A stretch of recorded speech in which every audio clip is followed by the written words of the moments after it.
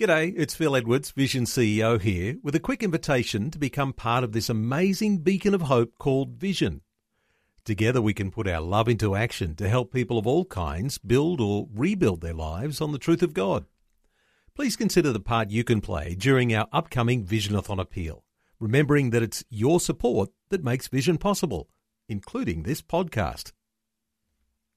Life, culture, and current events from a biblical perspective. 2020 on Vision. You know that we do like to draw attention to the way that foundations in what we believe actually produce outcomes.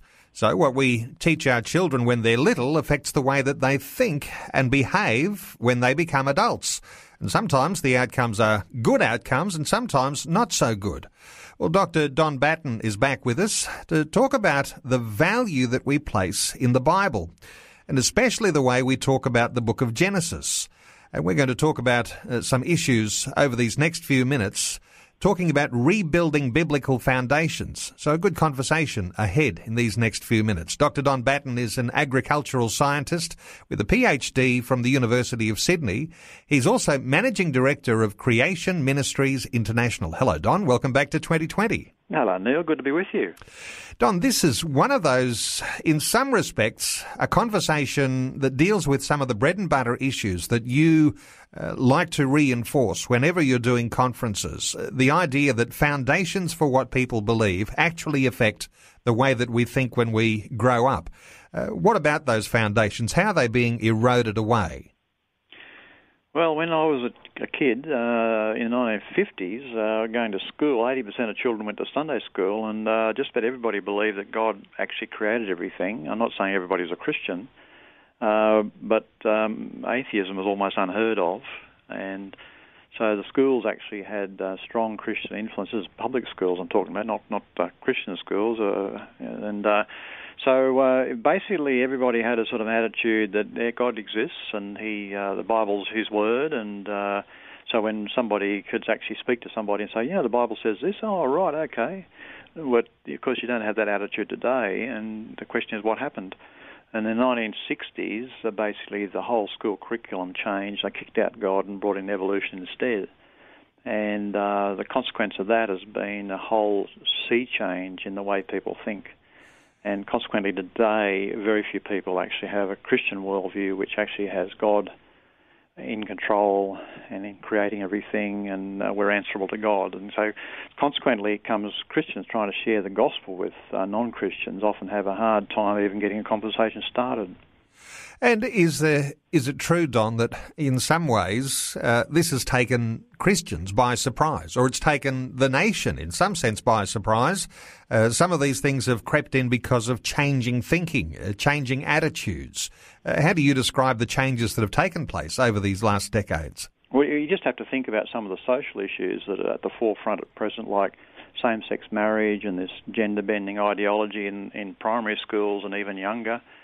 And a lot of parents, not just Christian parents, a lot of parents are quite concerned about what their kids are being taught at school and where's all this come from. What's behind all this? And what's behind it all is basically kicking God out, because if the Bible isn't the basis of our thinking about what is marriage and who should be married and questions of morality and so on, what is the basis? There is no basis ultimately. It's just a matter of how many people have the most votes in terms of changing the laws and things for the country. And so we're wearing the consequences of what started to happen in earnest back there in the 1950s and 60s. And true, a lot of churches, a lot of Christian leaders have really missed it. And back when I was a kid and as a young Christian trying to understand these things, I would ask church leaders about Genesis and evolution and all the rest of it we've been taught at school, and they didn't have a clue, frankly. There are very few Christian pastors that had any idea how to deal with this, and so they'd had all sorts of confusing responses which weren't at all helpful. But the consequence of that is a lot of young people decided they had no answers and went the direction of the so-called science, which is not actually science, it's really history that they're pretending is science. But that's what we'll be dealing with on Saturday. Yes, on Saturday you've got a who's who in Creation Ministries International, and you'll be part of a seminar in Toowoomba I'll give southeast Queensland, northern New South Wales listeners an idea what's happening then. But let's not lose focus here for a moment, Don, because when we think of people in the church and what they believe about God, what they believe about the gospel, we assume that those things are all watertight. But when you get this idea of evolutionary science creeping into the church, it actually affects even the message that Christian leaders hold and that believers who are sitting in the pews hold about the value of what is true and right and what the gospel is. Indeed. If the events in Genesis didn't actually happen, then if the evolutionary view is correct, they didn't happen. The events in Genesis are just some sort of mythology or story, and unfortunately some theologians actually say those sorts of things today. If those events didn't happen, if he wasn't an actual real Adam who brought death and suffering and disease into the world through sin, through the rebellion back there in Genesis, then the New Testament says that the reason Jesus died is because what Adam did. And Jesus is called the last Adam in 1 Corinthians chapter 15 and Romans 5, other places, because Jesus, the last Adam, comes to actually undo what the first Adam brought into the world. And so Jesus came. He died a physical death on the cross because physical death is a consequence of sin, and he paid the price for our sins so we can escape from death in the future. And he went around healing people because sickness was a consequence of the fall or the rebellion of Adam. And the whole of creation has fallen in Adam. And so through Jesus, Romans 8 says the whole creation is looking forward to its restoration. And so the New Testament picture of the gospel of Jesus and what he did and how incredibly it's going to make life so much for those who are in him in the future, all that's undermined if you think about it. And a lot of people don't think about it. They just sort of have a vague idea that some way it must go together. They don't really know how. But when they're challenged about it, their confidence in the Bible is eroded, and their confidence in the gospel is eroded, and their confidence in sharing it with others is undermined. And as you say, Don, not even those church leaders, even educated church leaders, have felt that they are at a level where they're equipped to be able to defend these things in the face of the accusations that come from the science community. It's a matter of finding the right people with the right skills to be able to argue really substantial arguments about God and creation, and that's what you guys do. Indeed. A lot of pastors have just been trained in theology, and that's great, but they think that the professors at the university, they're trained in biology, geology, and all the other ologies, and they're experts in their field, and we must defer to them, and so we must accept what they say. And some way or other we have to make it fit with the Bible. And sadly many people are confused that way, but what they don't understand, this is something which will come out on Saturday, is that these stories about where everything came from, about the origins of things, is actually not the science which put men on the moon or gives us modern medicine and all sorts of incredible discoveries and things about how the world operates. How the world operates is a wonderful enterprise of modern science. It's not the same as saying dinosaurs died out 65 million years ago, or men evolved from apes, or something like this, which is something that supposedly happened in the past, which nobody observed. And so, we have permission not to believe the stories about the past that people concoct based on their worldview and a little bit of evidence in the present. Well, we're talking about rebuilding biblical foundations, and this coming weekend, on Saturday, there's a significant event being held in the regional city of Toowoomba at the Hume Ridge Church of Christ. It's a after lunch through until early evening, including a Q&A after dinner. The Creation Ministries International holding a half-day conference. It's called a Proclaiming Creation Conference and Rebuilding Biblical Foundations. Don Batten's going to be there. Dr. Don Batten is our guest. We'll continue our conversation about rebuilding biblical foundations in just a short while. Taking a little time to talk about what Creation Ministries International are doing. This coming Saturday, they've got what they are calling a Proclaiming Creation Conference in Toowoomba in Queensland. Now, they're planning to do lots of these Proclaiming Creation conferences around Australia, and it's all about rebuilding biblical foundations. So back with us today, Dr. Don Batten, who is Managing Director of the Creation Ministries International. We're talking through some of these foundations that have been chipped away at, eroded away. Don, what do you say to parents who say, Don Batten, you're overreacting. It doesn't hurt to teach kids about evolution or that somehow or other it had to be God who did all of these things. What do you say to parents? Well, this is an interesting thing that every communist country has indoctrinated their children in evolution from the youngest age. Why? Because they recognise that it makes atheists out of the kids. And a professor at Cornell University, an atheist professor of biology, said evolution is the greatest engine of atheism ever invented. And so if our kids are going to be exposed to evolutionary thinking and nothing else, then they're going to actually start to think as atheists. And surveys in middle high school in Australia now show that half the kids in year 10 say they're atheists. And this includes a lot of Christian schools, I might add. And one of the problems is that when you teach kids that, oh yes, evolution, which is how everything came to be without God, is the way it all happened, but we can still believe in God, you basically make God into some sort of unnecessary addition to the whole thought process. And so what we're doing on Saturday is one of the talks is divine design, and talking about how living things actually scream at us that they're created by a super intelligent creator. The evolutionary story does not stack up at all. And then also that the evidence around us and the landforms and things actually is consistent with what the Bible says about the global flood of Noah and how it would have restructured the face of the earth. And so the evidence is all around us that the Bible's history is actually a true account of history. It's a true story of the world. The other story, the evolutionary story, is the myth. And so when our kids grow up confident that what the Bible talks about are real events in time and space, not just stories, then, of course, they have a solid foundation for their faith, a faith in Jesus as their Lord and Saviour as they grow up. And we've got 3 grown kids. Youngest one's 30, and they're all walking with the Lord. They've all been through university. We've got many, many years of university experience between my wife and I and our 3 kids, and they're all walking with the Lord. And a university can be a very challenging environment, but also a very stimulating environment, a lot of interesting things you learn. But kids have to learn to discern between the real things they get taught and the stories they get taught, which are part of this atheistic worldview, which pervades our society today.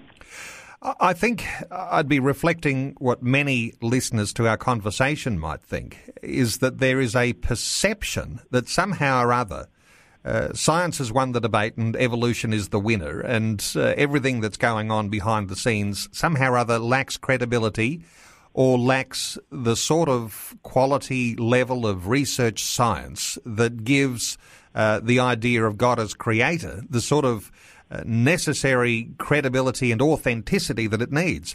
But you've got networks of wonderful, well-qualified PhD scientists all around the world, Don, and contributing into a huge databank of fabulous information. Explain all that, how it works. Indeed, that's correct. The sad thing is that many people, of course, only hear one side of the story. And so they get the impression that all the evidence is on the one side. But of course, if you're a high school teacher, for example, in the state or public education system, you are not allowed to talk about anything else other than evolution. So all the kids get the impression that's all there is. And so the sad thing is many people today have never really actually thought about the ideas. I mean, take, for example, biological evolution, that life made itself for a start. Really, that just chemicals made the first living cell. The complexity of the simplest living cell is just gobsmacking. It's actually absolutely incredible. And to say that it made itself, and actually there are high-profile evolutionists who admit they haven't got a foggiest idea how life made itself.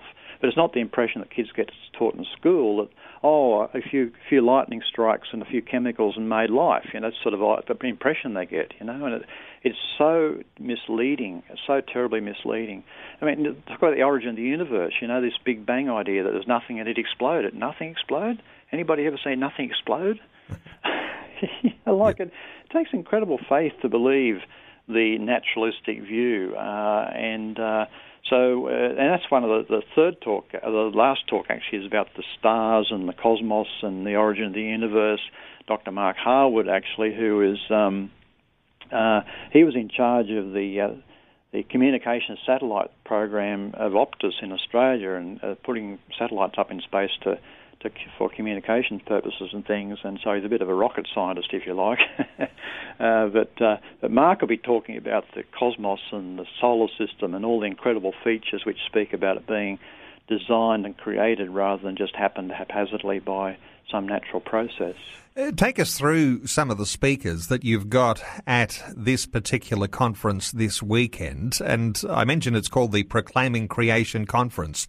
It's not just one speaker, but you've got a who's who lineup here. You mentioned Dr. Mark Harwood, the rocket scientist. Yeah. Who else is on the program, Don? Well, Dr. Peter Sutcliffe's the theologian. He has a PhD in theology, and he's speaking about Genesis.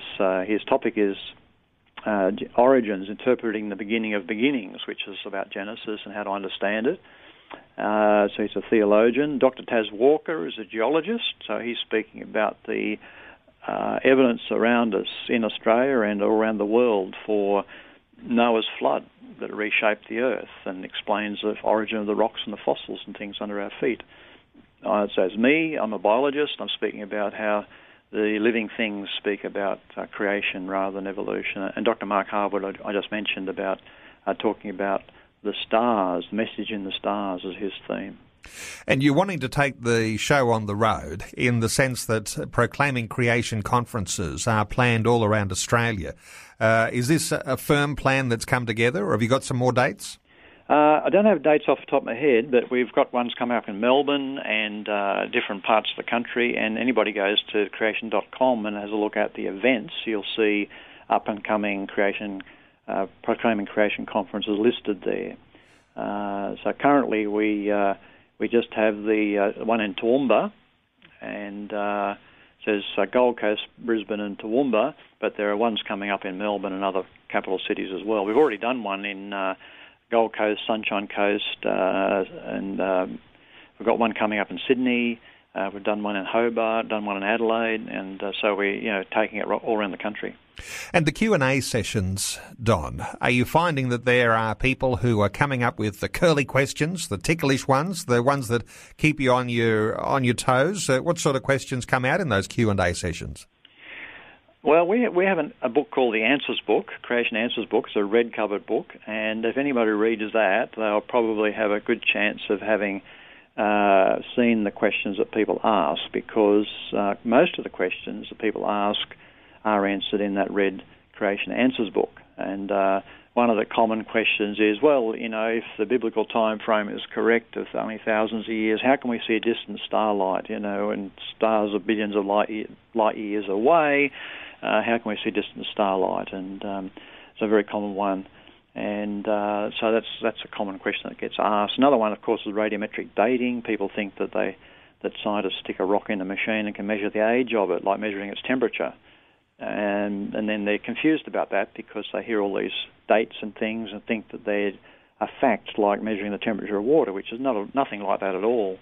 So that's a common question. But there's all sorts of other questions too about ape men and about the meaning of Genesis and the rocks and the fossils and things. And, there's a whole range of questions come out. But we find that our panel of four are usually up to the job of answering the questions. If there's something we can't answer on the spot, we ask people to put their little question sheet they fill in, and they can put their email address on it. We'll endeavour to get back to them with a more complete answer after the conference. So, well, it's about rebuilding biblical foundations, and as you can hear, there are going to be some experts who are addressing a lot of significant questions when it comes to issues of origins and issues of creation. It's called the Proclaiming Creation Conference. And there's one that's happening this weekend in the Queensland regional city of Toowoomba at the Hume Ridge Church of Christ. Now, it starts 12:30, just after lunch. They're into the sessions and topped off with a Q&A at the end of the evening. Simply go to creation.com. There'll be some dates and details there. But Dr. Don Batten, always good getting your insights. Thanks so much for being with us again today on 2020. Thanks, Neil. It's a pleasure. Before you go, thanks for listening. There's lots more great audio on demand, or you can listen to us live at visionradio.org.au. And remember, Vision is listener supported. Your donation, large or small, will help us continue connecting faith to life for hundreds of thousands of people across Australia and around the world. Learn more or donate today at visionradio.org.au.